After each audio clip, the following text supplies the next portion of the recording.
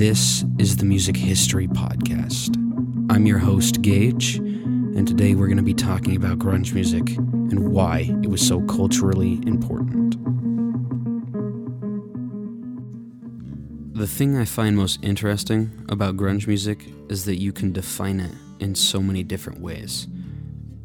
It can be its own genre in music. A lot of people refer to a bunch of similar bands as grunge music, but it was also a scene that was happening in Seattle. It was an attitude, and most importantly, it was a cultural movement.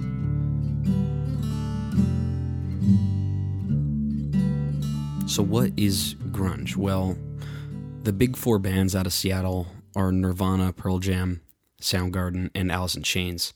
And to most people, those bands are grunge. They define what grunge is. The style of music that they play, their attitude, their recording style, their lyrical content, that is what grunge music is. So I'm going to break it down just a little bit more for those who aren't familiar. So let's get started.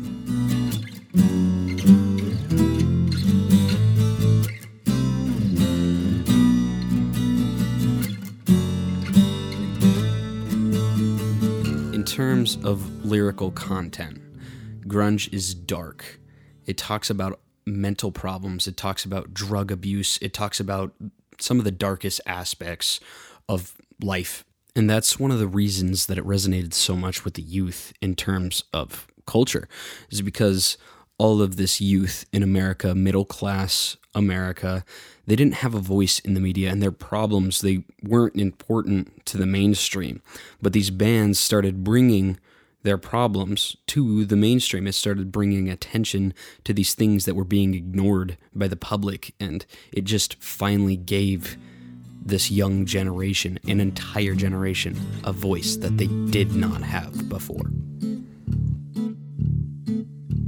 A lot of what they're going for is an intellectual middle finger to the entire world and society, and idolizing lifestyles that were not achievable for many. And that's why it was so counter the 80s glam rock. It was kind of the response to that, talking about fast cars and beautiful women and living life in luxury.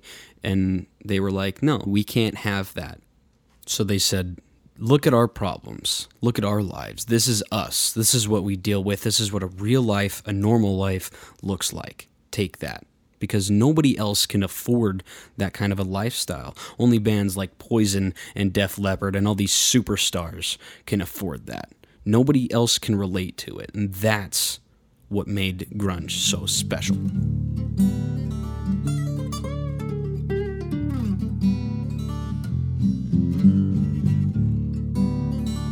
In terms of musical context, a lot of what influenced the grunge bands was punk.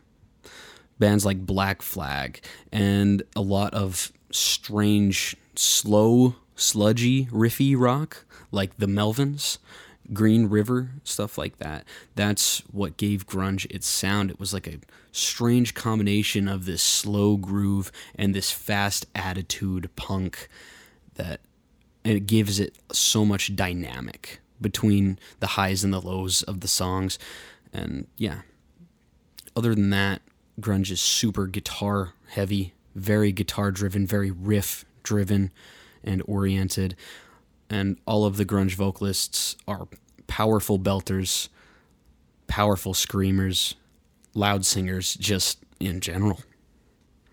So, a brief history of grunge music. Soundgarden was the first band in Seattle to emerge out of the Seattle cocoon into the entire world. They signed a label in 1988 for their album Ultra Mega OK. They had previous albums and EPs, but this was the first one that was signed. And then a year after that, Nirvana came out with Bleach. They were signed. And in 1991, Nevermind was released, and that was the end of it. Then Alice in Chains blew up. Pearl Jam blew up. They all gained mass media attention. They were all touring the entire world. They all became very famous very quickly. and they still kind of maintained that attitude, and that's what was so cool, was that even their fans, even their fans that were like, you sold out, how dare you, you turned your back on us, you turned your back on your community and your ideals, they were like, no, wait, listen. And they kind of showed the entire world that even though you're successful, you can still be a human, you can still have compassion, and you can still tell real stories. Grunge really didn't survive the mainstream past 1994 due to Kurt Cobain's suicide, which saw the end of Nirvana and pretty much the commercial success of grunge, at least in the spotlight. The other bands like Soundgarden and Alice in Chains and Pearl Jam continued to make successful albums.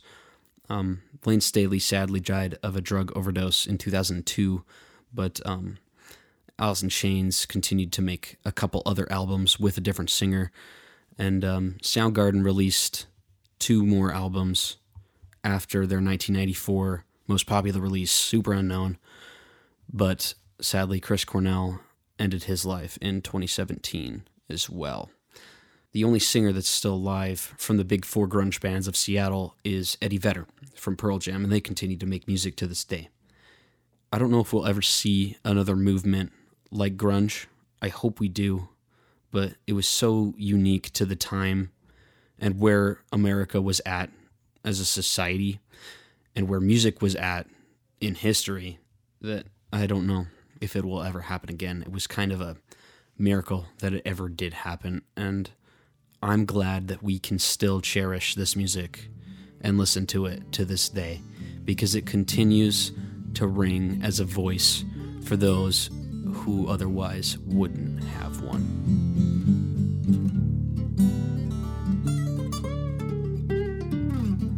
Thanks for listening to today's episode. I'm your host, Gage, and this is the Music History Podcast. Catch more of us next week, same time. Hope you enjoy.